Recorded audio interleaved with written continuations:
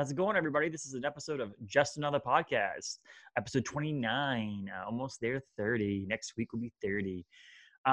This week, I have a good friend of mine in the Maine brewing industry, Sean Sullivan. He's the executive director of the Maine Brewers Guild.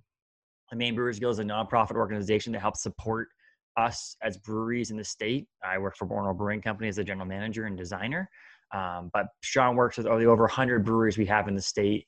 And this year has been a little bit different for him. COVID-19 pandemic has obviously not been immune to the brewing industry. So he has had to work a little extra hard to figure out inventive ways to do his job. So in this episode, we talked the Maine Brewers Guild Collaboration Beer 2020. 39 different breweries collaborated together to make this beer. Each brewery made their own and released it to the state. We talked about how the COVID-19 pandemic has hit the brewing industry and what Sean has done otherwise to help support Maine breweries, both in the legal sense and in the moral support sense, and et cetera. So Sean joined us today for a little conversation about the Maine brewing industry and COVID-19 pandemic's effects on it, as well as this nice, cool collaboration beer that I'll be drinking on the podcast, you'll see. And so enjoy this podcast. Sean Sullivan, Executive Director of the Maine Brewers Guild. Enjoy, everybody.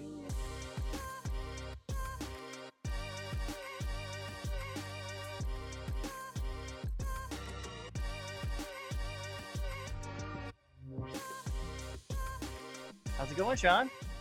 It's going pretty well. Monday morning. It's raining, I guess Monday afternoon, but here we are. It's getting to be December. I was going to say Monday afternoon because I am drinking a beer and I don't want people thinking that I'm drinking it at 9 o'clock in the morning. I've got my kombucha going, but I've just finished up a lunchtime run here, so I'll get there. I I'm a reasonable person. I give it to at least 3 p.m. At least 3 p.m.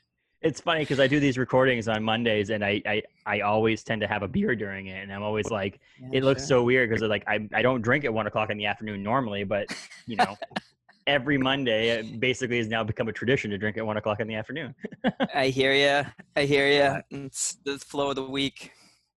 And it seemed like you could have done it with working from home with the COVID situation. You could have been able to, like, we could have fallen and slipped and been like, 4 o'clock. 3 o'clock. 2 o'clock. Yeah, noon. It's true. I think everybody's expectations for themselves of what their life would be like if they worked from home, as somebody who's worked from home for a long time, versus what it's actually like. The vision of like, I'm just going to put my favorite show on in the background, or I'll have music playing, or I'm going to have a beer at lunch. Everybody just ends up having to do the same stuff they do, just in a different location. And I think it's maybe more romanticized or perhaps the exact opposite than what the reality is. So I learned that I didn't move as much. For when Order Brewing Company closed in mid-March till like we opened July 1st, I worked mainly from home, doing stuff behind the scenes. And I felt like 2 or 3 weeks in, I was like, okay, I need to start getting up in the morning and actually taking a shower like in the morning and not waiting till 2 o'clock in the afternoon. I started being like, I need to put clothes on, like actual clothes on, not just like gym shorts and a t-shirt. Like I was like, okay, put jeans on and like get dressed like you're going to go to work. Cause at some point you have to get up and actually go into the office. And at that point you're going to be like, I have to put regular clothes on again. So like now it's like, I did do most of work from home with full clothes, like fully like jeans, t-shirt. I even sometimes put my hat on to make it like seem like I was actually going to work. But yeah, I mean, Heather Firth and I talk about how sometimes working from home, time moves faster. Like when you're like getting stuff done because no one's bothering you. And I look at the clock and I'm like, oh my gosh, it's 6 o'clock. That's not good. Yeah. Whereas at the office at like 1 o'clock in the afternoon, I'm like, it's time to go home, right? Totally hear you. It's a different shift for sure. I've got for me, the change working from home was, my wife's a teacher and we've got a 2.5-year-old who's in daycare. And so once the school year started again in September, that's when, we're up at 6, she's out the door at 7, taking the kid to daycare. I take him on Wednesdays. And so just figuring out that routine has definitely helped me get back into a more normal cycle. But yeah, Fitbit, also a watch, some sort of smart watch to tell you to keep moving, because that's how you started. That's been so helpful to reality check. Got to keep moving. Because I felt like, I mean, Orono Brewing Company is a massive 10,000 square foot building. So I felt like just my office is in one corner, the tasting room's in another, the brewery's in another. So it's like I actually, just to go ask someone in the brewery a question, got a bunch of steps in. So I was able to get that exercise. My living room or office and my bathroom are like less than 10 feet away from each other. So it's like the get up to move was go to the bathroom, and it was 10 feet and 10 feet back. And I was like, yeah, that's not enough exercise. I need to get more exercise. Totally. I mean, I guess for you, changing from working from home, like you said, some of that with your wife working and stuff like that, but it's more what you're doing from home, less what working from home, because obviously things with COVID changed quite a bit in our industry. For most of us, people who work in actual breweries doing the actual brewing can't work from home. First of all, they have to be at the brewery, but also the things that we did as the Maine Brewers Guild and other breweries, like events and stuff like that, weren't able to happen. So you just changed mostly what you were doing compared to where you were working.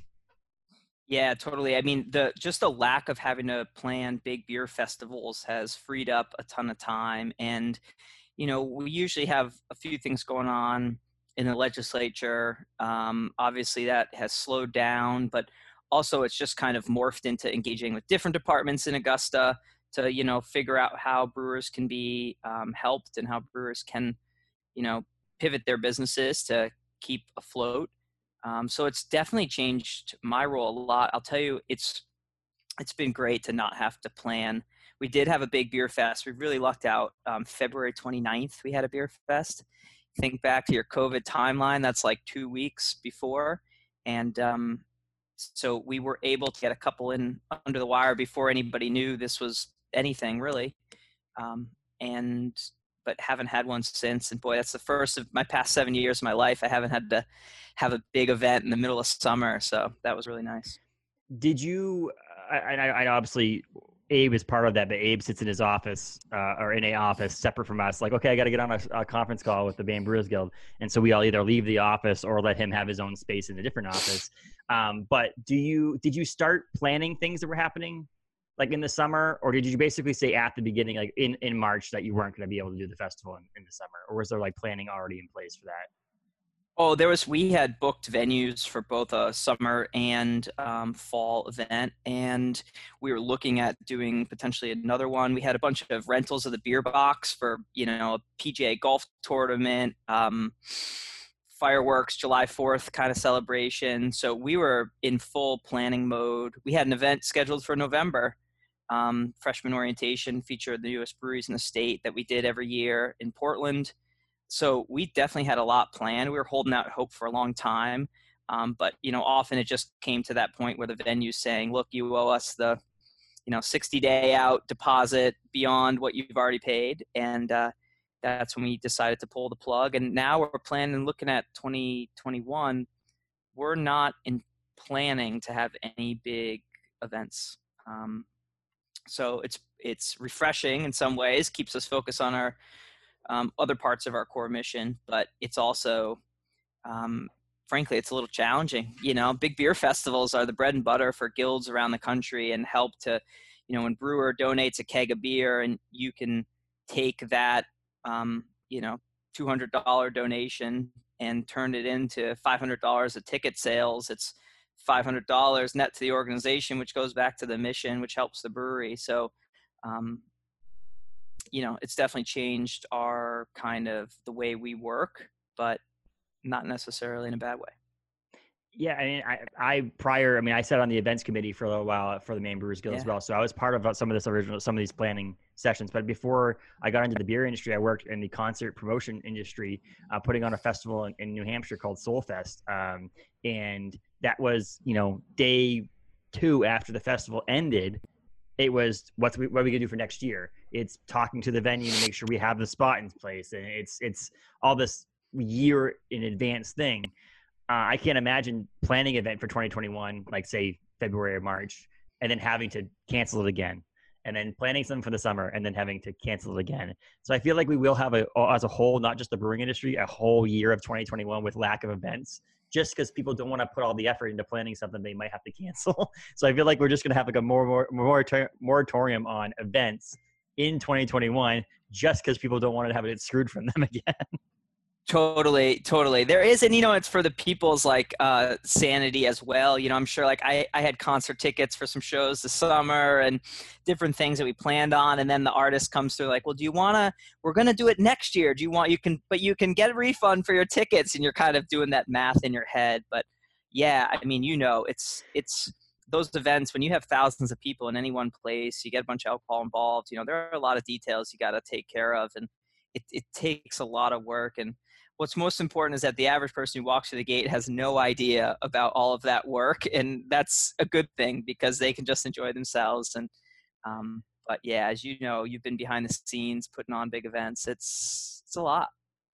It takes up a lot of time. Like you said, you're not a big organization. I mean, the Maine Brewers Guild is you and is it Anna, and then that's basically it, or is there no more Anna either right now? Yeah, unfortunately, yeah. Anna's no longer with the guild, due to COVID, basically. Yep. But and from a job perspective, I should clarify.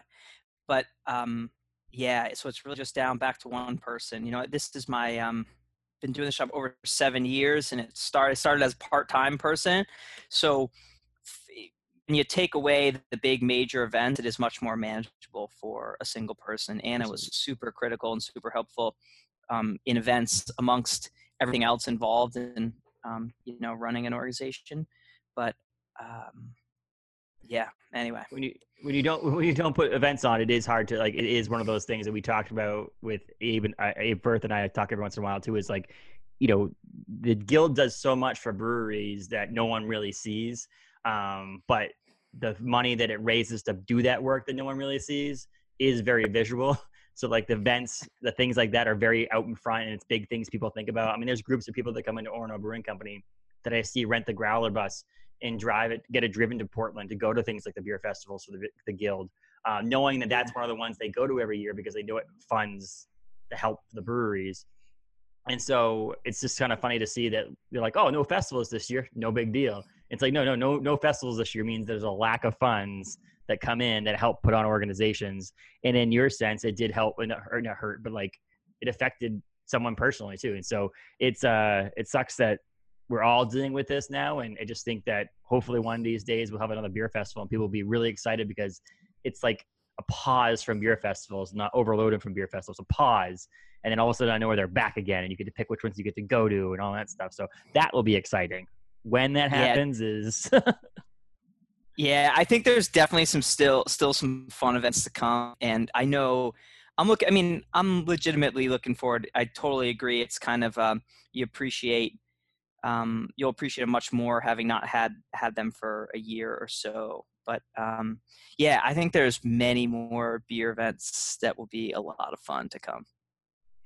And so, I mean, just so an example, if someone's listening that doesn't know what the guild does, like a little bit, just so you step back a second, what is the guild's responsibility to the breweries, to the state, to everything else? Yeah, good question. So we're a trade association. So essentially that means, we're looking after a bunch of people who are employed in the same industry. And obviously it's brewing in this case. And we qualify for a nonprofit as a part of that. We're not a charity. So if you give money to the guild, you don't get a tax deduction, which makes sense because we also do some lobbying as well. Alcohol laws, mostly at the state level. So we're involved up in Augusta and just trying to pay attention to what's happening. Everything from, the bottle deposits last session, should you pay 7 cents? Should a brewer have to pay 3 cents? How does that all work? A lot of stuff that frankly is pretty boring for your average beer drinker, but may or may not impact them. And so taking a step back, the guild's mission is to promote and protect the Maine's craft beer industry. So on the promote side, we're putting on events, acting as a spokesperson for the industry.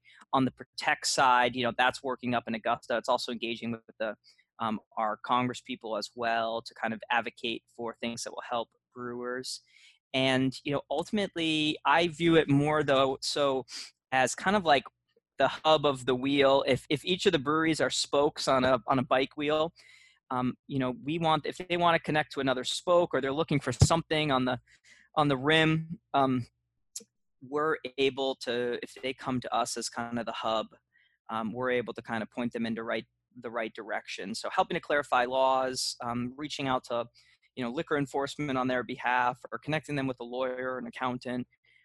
All those sorts of things are what we're doing. So we're doing all we can to make Maine basically the best state for craft beer in the country, and one of the top destinations in the world for craft beer tourism.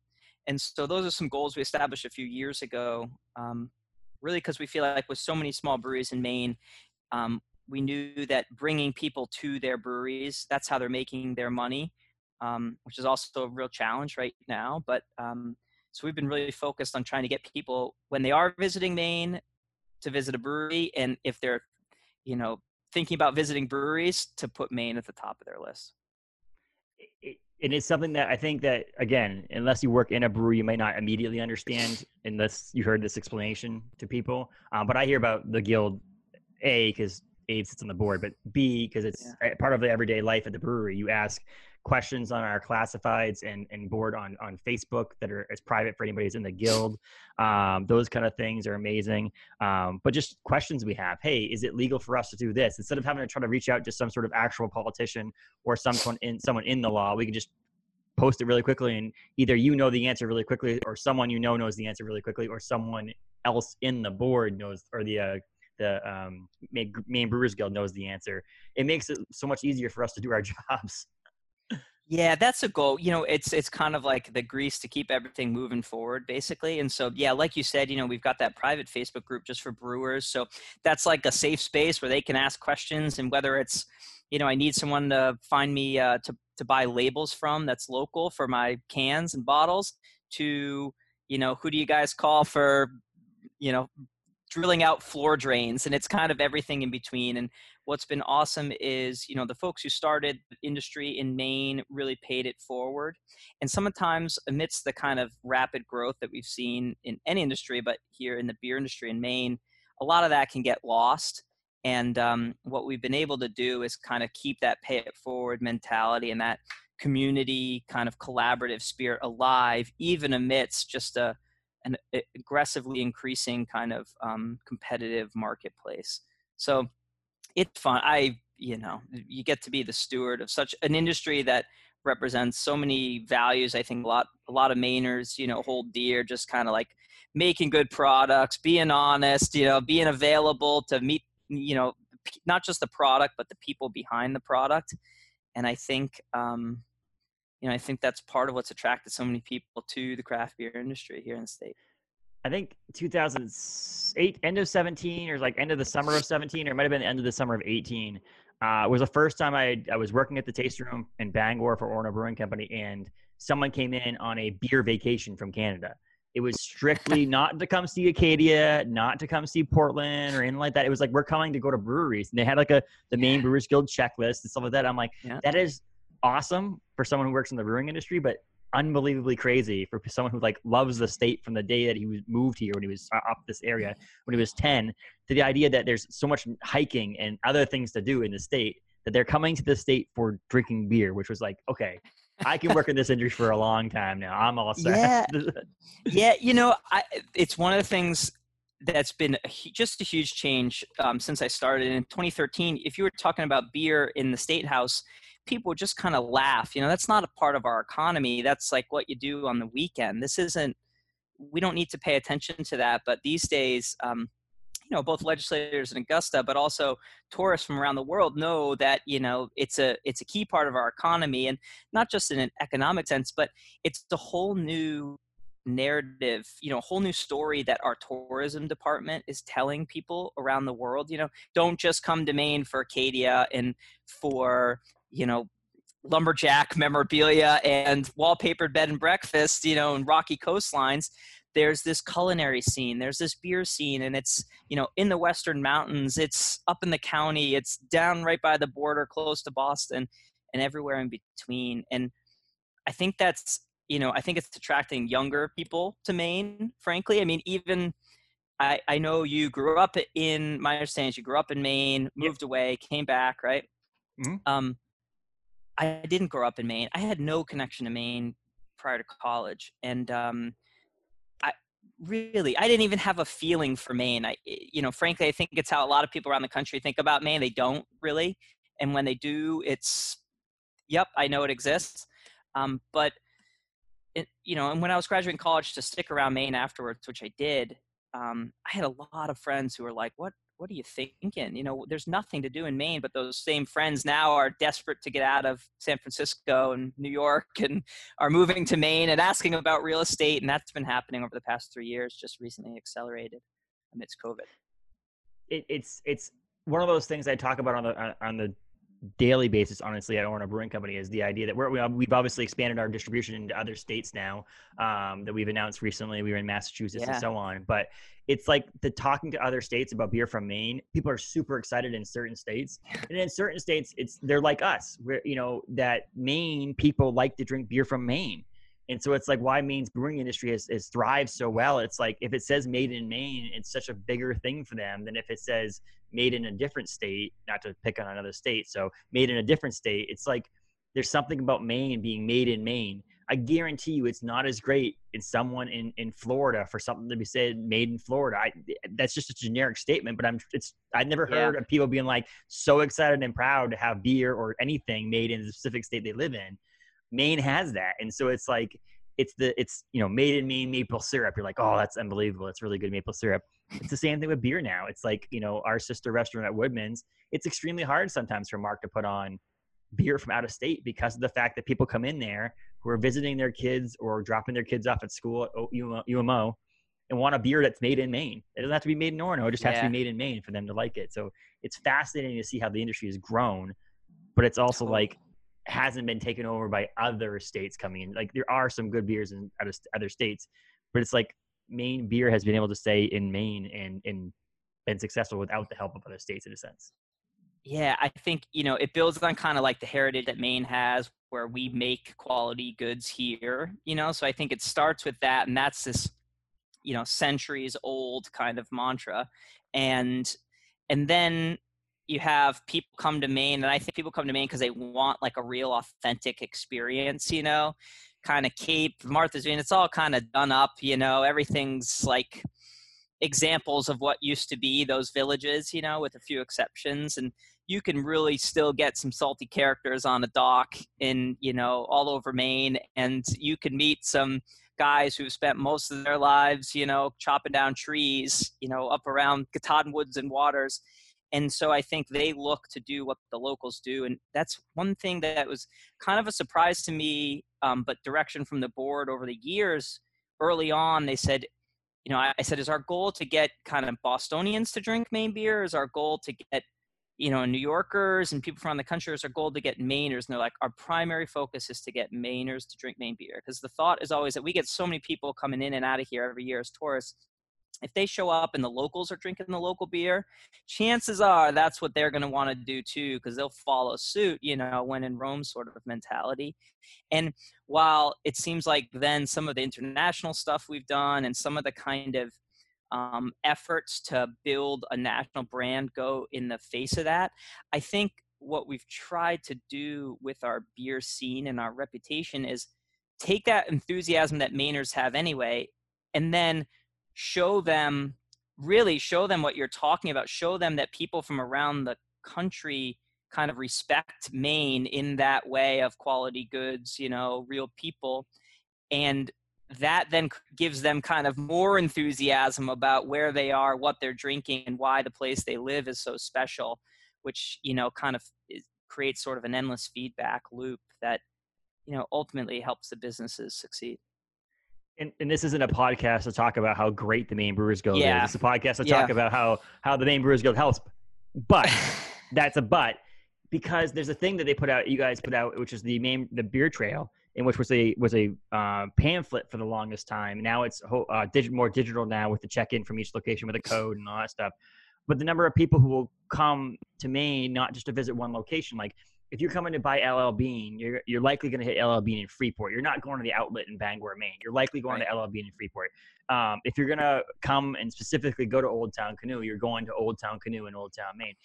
But for breweries in Maine, it's like they go from one to another to another to another. It's like the number of people who come into Orono Brewing Company, for example, and have been to Black Bear or have been just the night before in Portland and hitting up some other breweries in Portland and then coming up to Orono Brewing Company to check off their list. Hey, that's one of the ways that people always question, how can over 100 and something breweries maintain themselves in the state of Maine? And I think it's because people don't hit one. You hit multiple ones in a day. When you and your wife go out to eat, you don't go out to eat and go to a restaurant A, restaurant B, and restaurant C in one night. Once every couple of weeks, likely, you go out to restaurant B. Then a couple of weeks later, you go out to restaurant A. Maine, it's like, hey, we're going to go to drinks tonight. And you hit 4 breweries now in one night and get a couple of beers at each place. And you're excited and you meet new people and see, other things. So something about Maine is just, you're not going to just come to one spot either. You're going to hit multiple spots along the way and get the entire experience, get a lobster roll in your route, your journey, and experience Maine in varieties of breweries too, not just a sole specific type of brewery either. You have different small breweries, large breweries, all that stuff. So there's something about Maine that speaks to all that. And I couldn't be happier working in a brewery in Maine compared to a brewery in another state today. Yeah, it's true. It speaks to that collaborative spirit. It's really, it's kudos to the Maine Brewers, because it's really hard to be in a competitive marketplace and still kind of have so much respect and support for your fellow competitors, and knowing that the a tasting room person, something might recommend another brewery. I mean, I have never once in my life finished at a restaurant and then asked the waiter where else I should dine.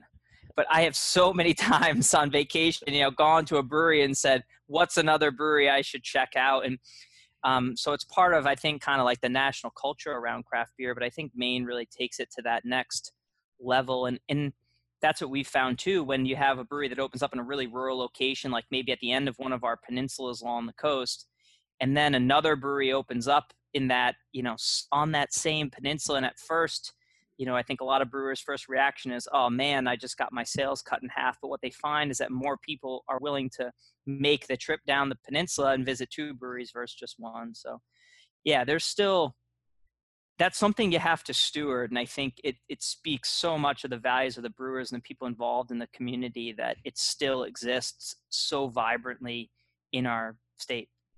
It's funny how you mentioned that, because I used to work for Best Buy. My first job as 18 years old was at Best Buy. I worked at the Geek Squad. They stole, Circuit City stole me from Best Buy. Basically, one of the employees at Circuit City looked at me and said, hey, you want to make more money over at Circuit City? And I was like, yeah, sounds good. So like, that's another thing, is like, we're collaborative as breweries. We're not, if someone applies for a job at another brewery, that's fine. It is what it is. Right. But if none of us are going, or most of us aren't going to another brewery and be like, hey, come work for my brewery. Whereas at Best Buy at Circuit City, same thing. And again, on the same line you were talking, I wasn't going, hey, do you think I should buy this stereo system over at Circuit City when I was at Best Buy? It just doesn't work that way. I mean, even somewhat in the wine industry is not as collaborative as the beer industry, whereas on the Guild almost daily, the Guild private board, almost daily you see someone, hey, can I buy 20 pounds of something off of you and I'll pay you back when I get it back or whatever. In the wine industry, you're not seeing, hey, can I borrow some grapes from your vineyard? We're a little short right now. It's not going to happen. And so we're all obviously looking, business. This is all business. None of our breweries are non-profit. We're looking to turn a profit. But in the same sense, we know if everybody else is successful, then we're going to be successful along the way as well.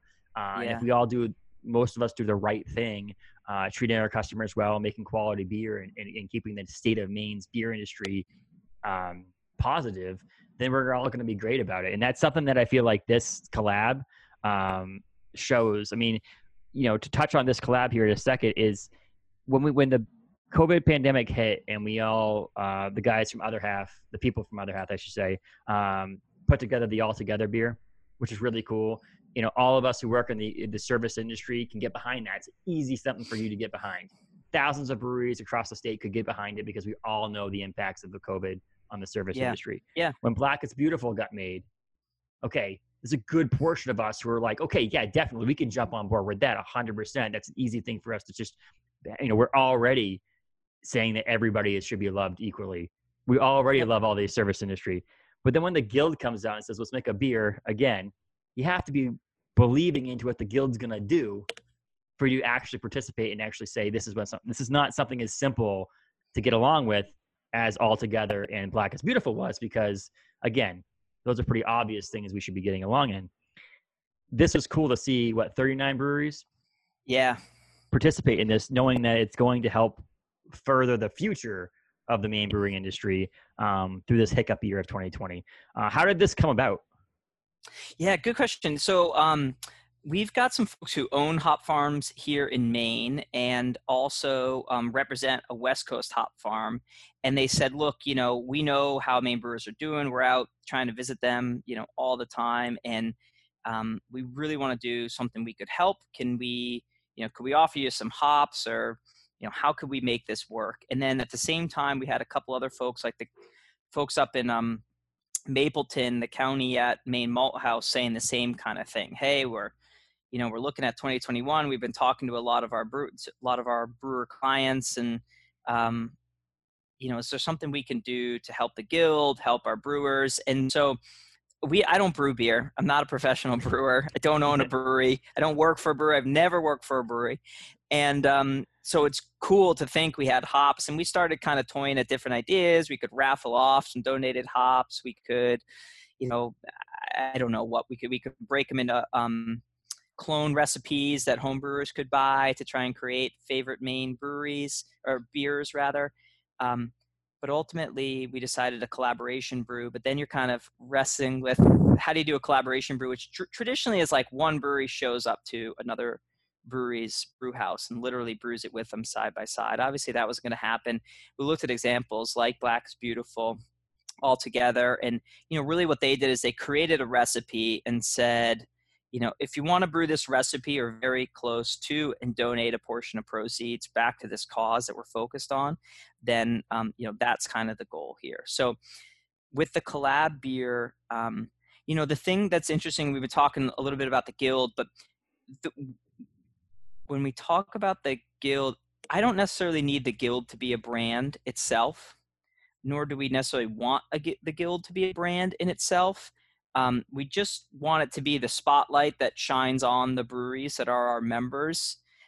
There's not a huge amount of value in like a trade association brand, at least in my opinion. And we've talked a lot about this on the board, but so long story short, I think we decided to brew this collaboration beer to kind of celebrate that collaborative spirit. And I think as everyone's kind of socially distanced, but thinking a lot about their friends and the good times and looking forward to getting back together, we thought it kind of captured, perfectly this notion that we can each do these things while we're not with one another, but then we can share and celebrate it in a safe way, in a socially distanced way thereafter. So we ended up with an awesome fresh IPA recipe where we had board member brewers, the actual brewers themselves. Not all of our board members are actually brewers themselves. They might be brewery owners or key employees.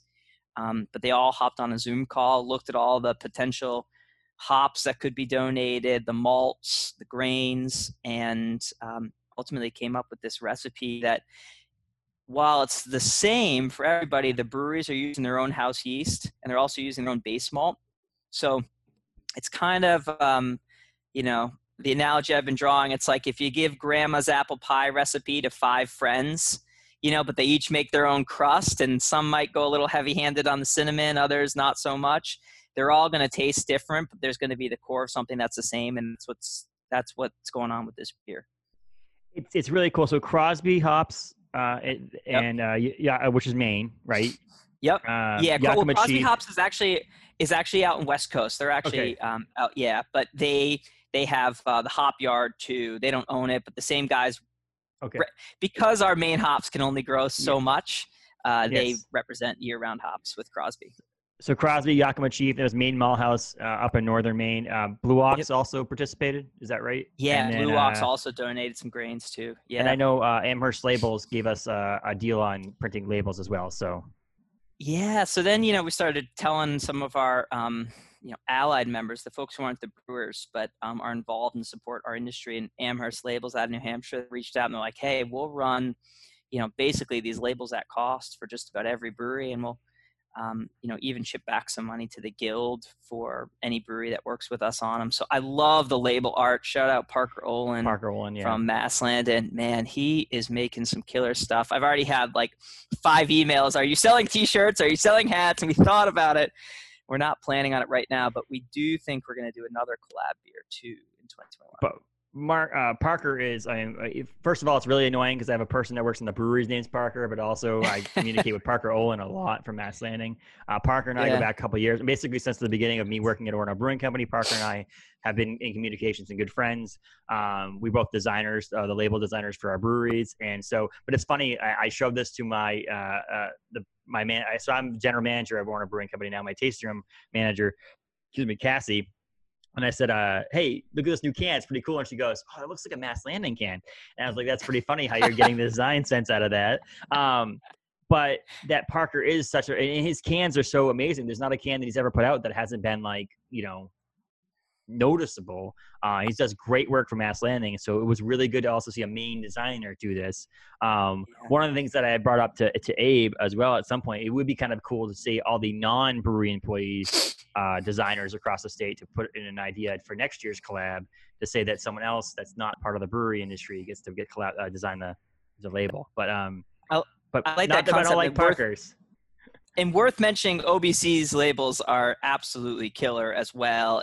But that actually reminds me just of another thing I think is important about is the fact that every brewery is putting it out with this label, the same label. I mean, how much, just like you're mentioning in your story, Mass Landing labels are pretty easy to recognize on the shelf. A Maine Beer Company label looks very different than an Orono Brewing Company label, looks very different. Then a Mason's, then, Tumble Down, and everything in between. And the fact that they're all willing to do it with just a small black and white logo from their brewery on the corner really speaks to kind of the understanding that, craft beer is still such a small part of the overall beer market. And there are bigger fish to fry than just, your hometown, next door neighbor competitor. So yeah, it's really cool. I like the idea about the label. Do you know Geary's did that for a number of years with Mecca? Oh, really? Oh, nice. I didn't know that. College of Art. Yeah, they put out for their summer ale logo. They do a contest every year, and they offer a small scholarship for the winner. So maybe there's something we could do in that regard.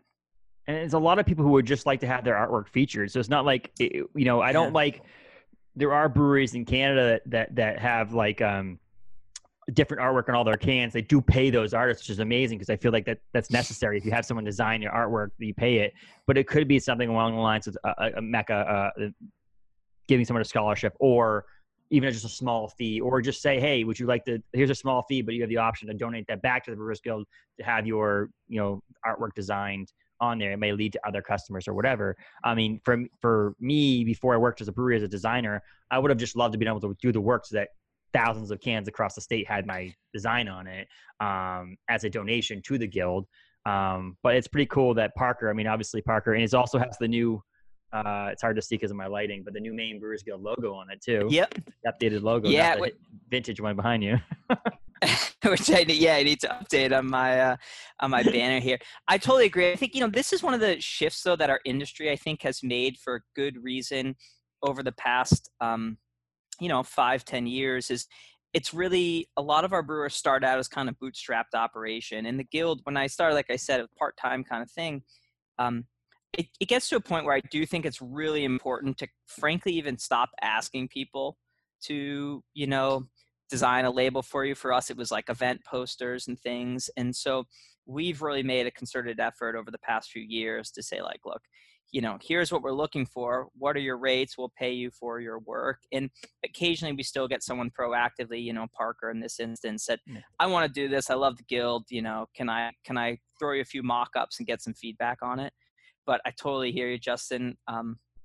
Why we love to still get some help. I think it's important for our industry as we mature to make sure that we're willing to, pay for good work. I mean, it's what we're doing with our craft, but you can get cheaper beer in Maine than OBC, than any other, Maine brewery. But, you guys know the effort that goes into it. And, we are beneficial. Some of our breweries, Mass Landing as one, and Orono Brewing Company is another. talking about myself, but we employ people in-house to do the labels. That's not the same for some of these other breweries across the state, which is nice. So Parker clocks in the morning at Mass Landing, and he's designing labels and doing things like that for the brewery. So this is just part of his daily work. Yes, if someone was doing that above and beyond, you could ask some of these people donating hops or whatever, hey, can everybody throw in $25 extra as well? And that pays to the designer of the label or something along those lines. But bringing it out to the people across the state, there's so many good, talented artists. It could be someone who drew one, painted one, or whatever it may be, and then ask to, people could vote and all that stuff. I think it's just kind of a cool idea that could go into it. Obviously, if Parker wants to do it every year, I'd absolutely be okay with Parker doing it every year because this is amazing.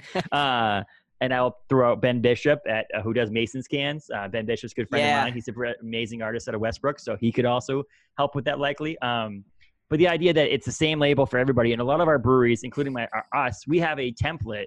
We mock up every single label that Orono Brewing Company puts out, for the most part, has the hop in the middle with the wording across it, so on and so forth. Our labels all look the same with variations to make sure people know it's our beer. But we were able to and say, this is an Orono Brewing Company beer. We'll modify it and just put our logo on the side because this is a collaboration that we're all doing together. Same thing we did for All Together beer, and same thing we did for the Black is Beautiful. We're okay making slight modifications for something for a good cause or for something specific.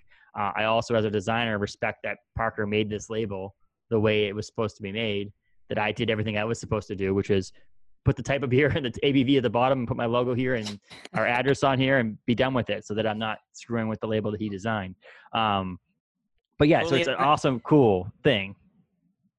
And I think you could do a whole, it's tough with the podcast, but you could do a whole episode on just kind of beer art generally. And it's something that really intrigues me too. I wonder though, from your sake, and you mentioned kind of having some sort of uniform marker amongst all your cans, which I can totally pick out for Orono. But where do you think beer is going? I mean, where do you think in 10 years? Because I look at the wine racks in the stores, and I've been kind of like, even at a Hannaford, and I'm no wine connoisseur, but they haven't really adopted the kind of like crazy bright labels in the same way that beer has. And we have outliers too, like a Maine Beer Company that looks much more like a wine label. But beyond just the art itself, I also think, every time we do one of these with Maine Malt House or Blue Ox or, a fresh hop beer, I wonder if beer is going to head towards this connection to place in the same way that wine does, and how Maine may benefit from that. But big picture, I'd just be curious to know, where do you think beer is going to be in, 10, 15, 20 years? It's like, where does this market that's still growing so quickly settle? I don't have an answer for you in that sense, but like, I know that when I went, there was this gap in time during this COVID time where I felt a little bit more comfortable moving around the state and moving around doing different things. I was lucky enough because I got married in the middle of that. So that was perfect. I got engaged last year, and I was able to have my wedding in August, which just seemed like things were getting better in August. So we could really have a small wedding. But in beginning of October, before this little surge happened that we're going through right now, I was able to visit my parents in Connecticut. And when we were down there, we socially distanced and with masks on, visited a place called Total Wine, which is a massive beer and wine store in Connecticut. And I just wanted to watch my parents from the corner of my eye, how they were going over to recommend a beer to me to buy. So like, I was buying some Connecticut breweries to see what I wanted. I didn't have time to visit a bunch of different breweries. So I was like, I'll just go to a beer store and pick it all out. So in my mind, I was looking, my parents were just looking for cans that looked good.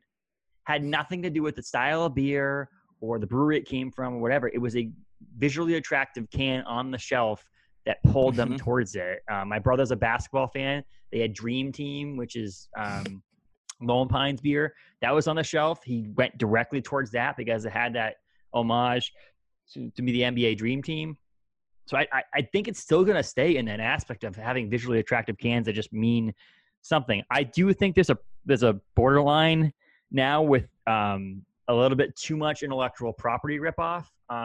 In a sense, I think I believe there's a borderline, there's a line that you can go to and not cross, that there is this homage aspect to it where you're like paying homage to 1990s video games or whatever it may be. But then I've seen some Instagram posts of people who literally take the Teenage Mutant Ninja Turtles and put it on a can and say, this is a beer to put out there. And it's like, no, that's like stealing from someone else. So there is the line in your artwork that creates it. I don't know. I think there's a part of it that it's something with the beer shelves nowadays. There's so many breweries on one shelf. You have to figure out a way to determine how people are going to buy your can and separate yourself from anybody else without tasting the beer. And part of that is the styles. I mean, my style versus Mass Landing and Parker style versus Ben Bishop style are all different. So how am I going to be able to pull someone in to grab a beer that I designed or I'm trying to sell? I think it's still going to have that off the wall, try to figure this thing out. But like, but the thing, I love Maine beer companies bottle labels as well, because they're simple. I'm always going towards the idea that simple is better, less text is better, less this is better. We're hopefully going to do something for our anniversary in December, and I'm thinking like, no, I want the most simple can possible. And it's not to make my life easier, but it's because it looks cleaner on the shelf. Like this looks so clean on the shelf that it's going to draw me in because it's not a lot of clutter on there. I can tell the style of beer. I can tell the ABV. And those are kind of things that I think the future is going to still have. It's hard to say. I honestly don't have an answer for you, because I think part of the fun for me being a designer in the beer industry is to make something like someone come up in the bar or a brewing company and be like, oh, that's such a badass can. Thank you. Like, I'm not going to be like, thank you. You want me to autograph it for you? But that's what I live for. That's what I go for. That's totally. My favorite thing is someone say, hey, you know what my favorite label in the state of Maine is? X, Y, and Z, and it's my label. Yep. I'm like, oh, that's pretty cool. Yeah. So it's more asking I would bet that question would be better asked to someone like doing a beer can design podcast is one thing I want to do with Parker. Honestly, I have it for 2021. Nice. But adding someone in there that's not in the design industry, like not someone in can design, someone who's just a beer drinker to talk their aesthetic, what they think would be cool in the beer industry too. And I think the other thing that I think is interesting that might change too, I mean, a lot of what you're talking about with the pop culture references and things, I do think is speaking to kind of this like late 20s to early 40s kind of market, which I think has been growing with craft beer or has been kind of the primary focus. But as I'm traveling around the state, I'm sure you see it too, just at OBC and elsewhere, and not just visiting parents, who are stopping by the school, but retirees who are, like you said, who have come to Maine to visit a bunch of breweries, and everywhere they're traveling around in their RV or, Ford Crown Vic, they are visiting breweries. And so kind of like who is that craft beer customer, I think is really changing too. And that creates new opportunities for breweries. And I think also just for whole new brewery businesses to be established as well. I mean, I'm not seeing a lot of like 50s, 60s, or even frankly 70s, 1970s nostalgia, pop culture references on cans with a few exceptions. But maybe that will change. And will it also get cut off at the kind of early 2000s level, or I wonder now with the 2.5-year-old, is he going to be drinking beer, or is he going to be drinking seltzer, or a mix of everything? Yeah, exactly. Yeah. Yeah. Well, I mean, if you think about what you're saying there, in an aspect of it, if you think broader for New England, you talk about your biggest, your big, humongous all-star breweries in this New England area. You have your Trilliums, your Treehouses, even Maine beer companies. They have very simplistic looking cans in a sense. Like they're very clean, they're very noticeable, but there's not a lot going on them. I mean, if you look at like a lot of the core products for Treehouse, it's a colored can with their tree logo on it and their name in a cool script font. For Trillium, for an example, in Boston area, they have a very simple, like sketched out, very simple lines on a gray can with the word Trillium on it and their wording on it. Maine Beer Company, again, a white label with the simple. So it could veer towards that. I mean, I think part of it could be not just the company, the brewery, but more the style of beer that you're making. Like if you're making a stout or a brown or a red ale, it may need to have that, 60s, 50s, 60s, 70s style to it so that it goes to the people who are drinking beer from that era. Because if you think about your New England style IPAs, and your IPAs are more, you're 22, 23, 24, all the way up to 35, 40 years old. That's the people who are drinking the IPAs. Where if you're anybody over 40, some of them do. But my best friend, my best man at my wedding, hated IPAs for the longest time until he started drinking more of them. He's still a big stout person, but he was born in the 60s. So like, Yeah. he's going to go towards a can that attracts him if he had some sort of 60s reference on it or 70s reference on it. In all likelihood, he's going to pick that can up and go, oh, sweet, it's a stout, and be happy with it. So it may not be the actual brewery per se, but it may be the style that changes, and the IPAs still have the cool, colorful cans. Stouts have, something, it's simple. Because I mean, even people like our friends at Bissell, but they created a great brown ale that just came out. It's like, those are guys are traditionally New England style IPA since the beginning, and have a classic good brown ale out. It's showing that there's some other people out there that want to buy their beer. They're like, okay, now we have some time to make a brown ale, which is pretty cool. So I don't know. It's the future could be the style, not the actual brewery making different can changes. But it's also cool in the state of Maine. You see a wide variety of styles of beer. I mean, can styles and bottle styles. There's styles that are simple, and there's ones that are crazy off the wall. And it's really cool for me as a designer to see that. I mean, I do go for a lot of times what the beer can looks like before I do the taste of the beer.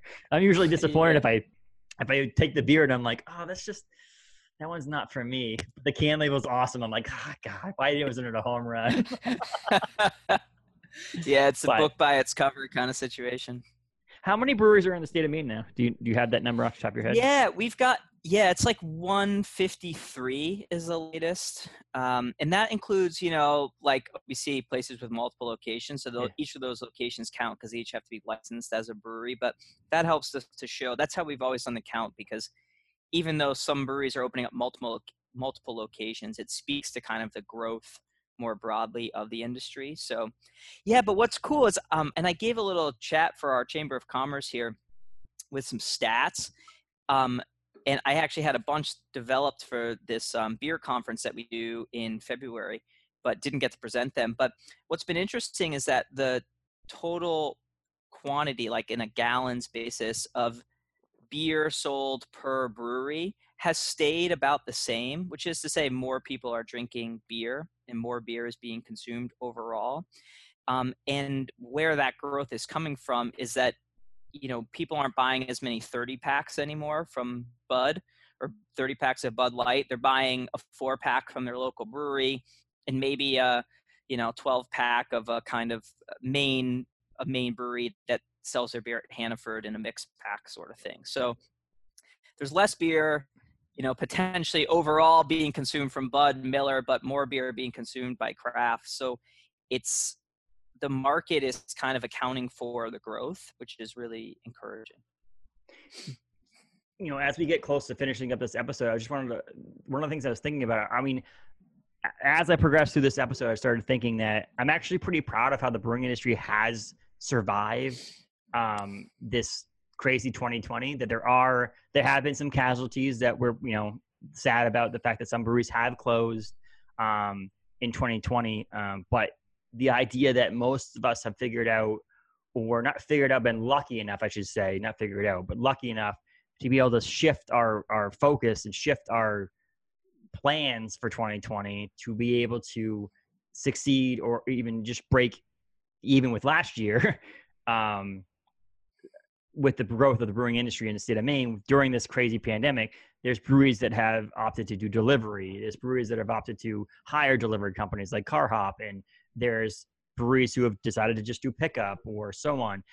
Looking down at the year now, looking back to March, there are definitely fewer breweries in my mind that have closed or had to close, like had to force their way towards closure, than I expected it to be. Like, you're not saying that no one was immune or everybody's, I wasn't expecting specific breweries to close, but just in general, like, I'm actually pretty surprised and pretty happy with that, the way that the trend of the brewing industry in the state of Maine has been able to stay afloat and still be a successful industry in the state of Maine, due to the COVID pandemic. Obviously you work with every brewery basically across the state. It is pretty impressive to see that we still have been able to fight through this crazy 2020 year. Yeah, I definitely agree that there have been fewer closures than I anticipated in, say, early April. It's been kind of bittersweet. I will say that while that definitely is true, there are still, a good number of breweries which are really in a tough situation right now. And I think what's important for people to remember, and this isn't specific to just the beer industry, but you know, thinking about Maine's beer industry, it's true as well. There's so many people. So one, a lot of the people who are opening up breweries are not like Heather and Abe, where they, have a little bit of business experience. They've already run their own business. They're still young, and they open up a brewery. It's more often these days a group of people, sometimes related, sometimes not, in their kind of 40s, 50s. This is a second or third career, and they're entrepreneurs. They're trying to start this business. It's their first ever business. And so they've made a lot of decisions based on the direction their business was heading. And any business at the end of 2019 looked back and said, I'm growing, the economy's strong, we're moving forward. And that's a great time, particularly when you're in a manufacturing business like a brewery, where you invest in more equipment. You're buying that canning line, you're buying that new tank, you're building the new tasting room, whatever it might be. But then with COVID hitting, there are a number of breweries who kind of made that decision using strong business fundamentals, but now in a position where they haven't been able to support that growth. And, that's really tough to hear from those folks, and, put yourself into their shoes, who frankly have done everything right, but have been hit in the wrong way by COVID. At the same time, like you said, that this kind of adversity has created an enormous amount of pivots. And, there was a inscription on a wall in Pompeii where Vesuvius erupted, and this is like 2,000 years ago. And somebody had wrote that was saved, don't drink the wine here, it's watered down, go down the road. And what that says to me is people were going out to have a drink 2,000 years ago. We've been through a lot since then. People are going to still want to go out and have a drink. People are still, drinking beer, finding their local breweries. And a lot of our breweries have spent the past 3 to 5 years building up that reputation in their small town as like the community gathering place, as a place where your nonprofit can do their fundraiser, as the donor to any charity in town that's doing a raffle, they'll donate something. And a lot of that good karma, so to speak, has now come back to those breweries. And, I do hear a lot of really encouraging stories. So I think a long way of saying, those who have gotten through, and I think part of the result we're seeing of fewer breweries closing than anticipated is that these small towns have really shown those breweries how grateful they are for those brewery owners and those people working at those breweries being such good actors in their communities, and, opening up that place on Main Street and keeping it, run cleanly, and, supporting the local community. So that's really positive. It makes me, feel really good about our industry, and then still thinking about the opportunities for agriculture, for tourism, and all the other areas that we're starting to connect to. The one over COVID has been outdoor activities. And, I did a mountain biking event with OBC like the year you guys opened, and that was awesome. Always been trying to connect to the outdoors. But a lot of people now who are looking to get outside, realizing that the only thing in the area is a little brewery, and finding a welcoming community there. So there's still room for it. It's going to be a bleak winter, but grateful for all the people still supporting Maine Breweries. And I will say that it did benefit a lot of us in the state of Maine that this happened when it happened, for the initial rush. Like the fact that we closed in March, and that summer was the time where we were able to open back up a little bit and do a little bit more service. Having it be the summer was helpful to a lot of breweries across the state. I mean, if this were to happen at the end of July, and so through winter, there might have been a different effect on it. The weather did definitely help a lot of us breweries across the state. But I will say that I saw on one of the groups on Facebook is that this person usually put out a list of their favorite beers to drink for Thanksgiving and for Christmas. And they opted to not do that this year. They said, what you should do is you should go buy a beer from a place that you would not want to be without in this world. So if you go to a specific brewery in your town that doesn't matter what beer it is that they have, buy that beer from that brewery, because if you don't want to have them no longer there anymore, that's part of the list. And I thought that was one of the greatest things that someone could say, because if you don't want to be without them, do it. It's if you don't want to be without them, buy from them. And that includes, and I will say, that includes package stores and convenience stores and all those places for your local Maine breweries as well. We all, breweries still make money if you send it to and support themselves if you send it to a distributor and they send it to a store and so on. So if you can go to the brewery, obviously go to the brewery. But if you can't make it to a brewery, but yet Whole Foods in Portland or someone like that has your beer, grab the beer from them, because it does still support the brewery as a whole as well. And it also supports Maine economy as well. So we have a long way to go, but I'm glad we are where we are now and not way as a whole brewing industry in the state of Maine and not way below what we would expect or what we thought may happen back in April when things really started to shut down.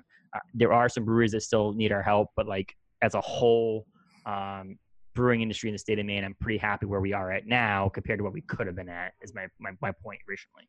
But yeah. Yeah, totally, Justin. I agree. I love that sentiment. And I think that's a perfect way of realizing what you have before it's gone. It's just kind of think about the places you'd be so bummed if they were to shut down and go out and buy a beer from them or whatever it is that they're selling. But yeah, just the fabric of the community thing. I think it's been so awesome to see how great these brewers have been doing just as community members. And, I know people are grateful for that. So now's the time to show them.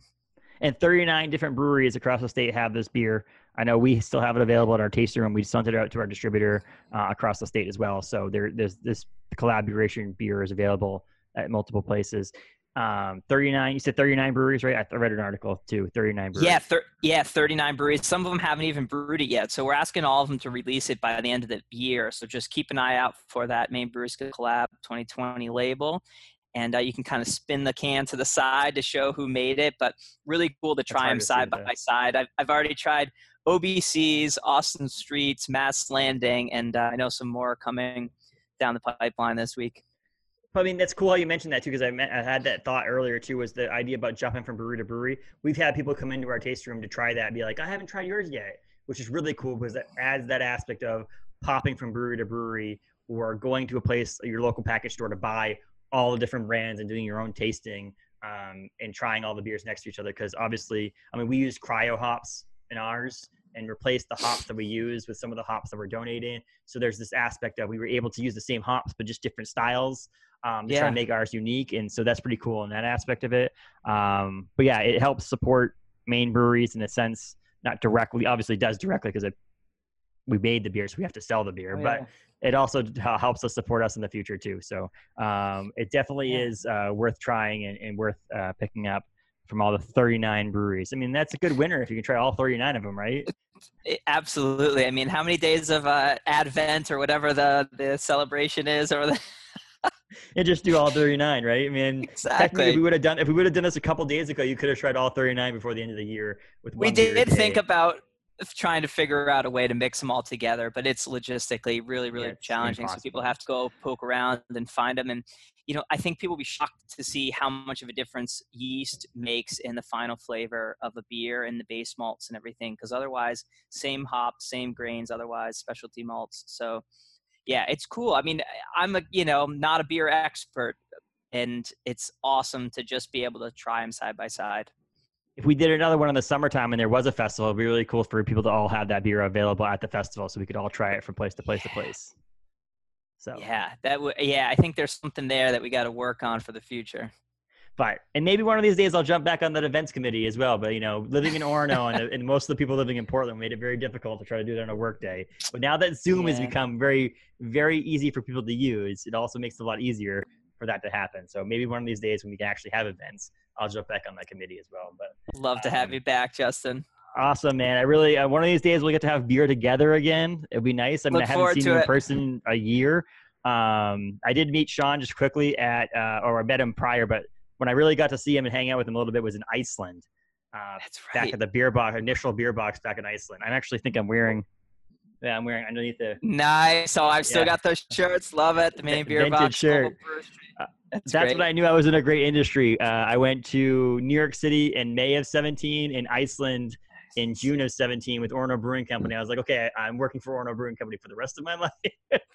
That whole experience was just, the whole Iceland thing was just awesome. And there's still connections to this day coming through from Iceland. So I want to bring my wife. We talked about it. I was like, when we can travel again, I want to go back to Iceland because of that time we were out there. And it'd be kind of cool to connect with another brewery when we were out there to do something when we were out there. But it will be a couple of years before that because I'm also having a kid here pretty soon. So that's great. Excellent. Well, Iceland now has their own beer trail, which they modeled after ours, and their own Brewers Guild too. Their Independent Brewers Association, both of which were things that we taught them about, and they started thereafter, and they started their own festival too. So we're still stay really close to a lot of them.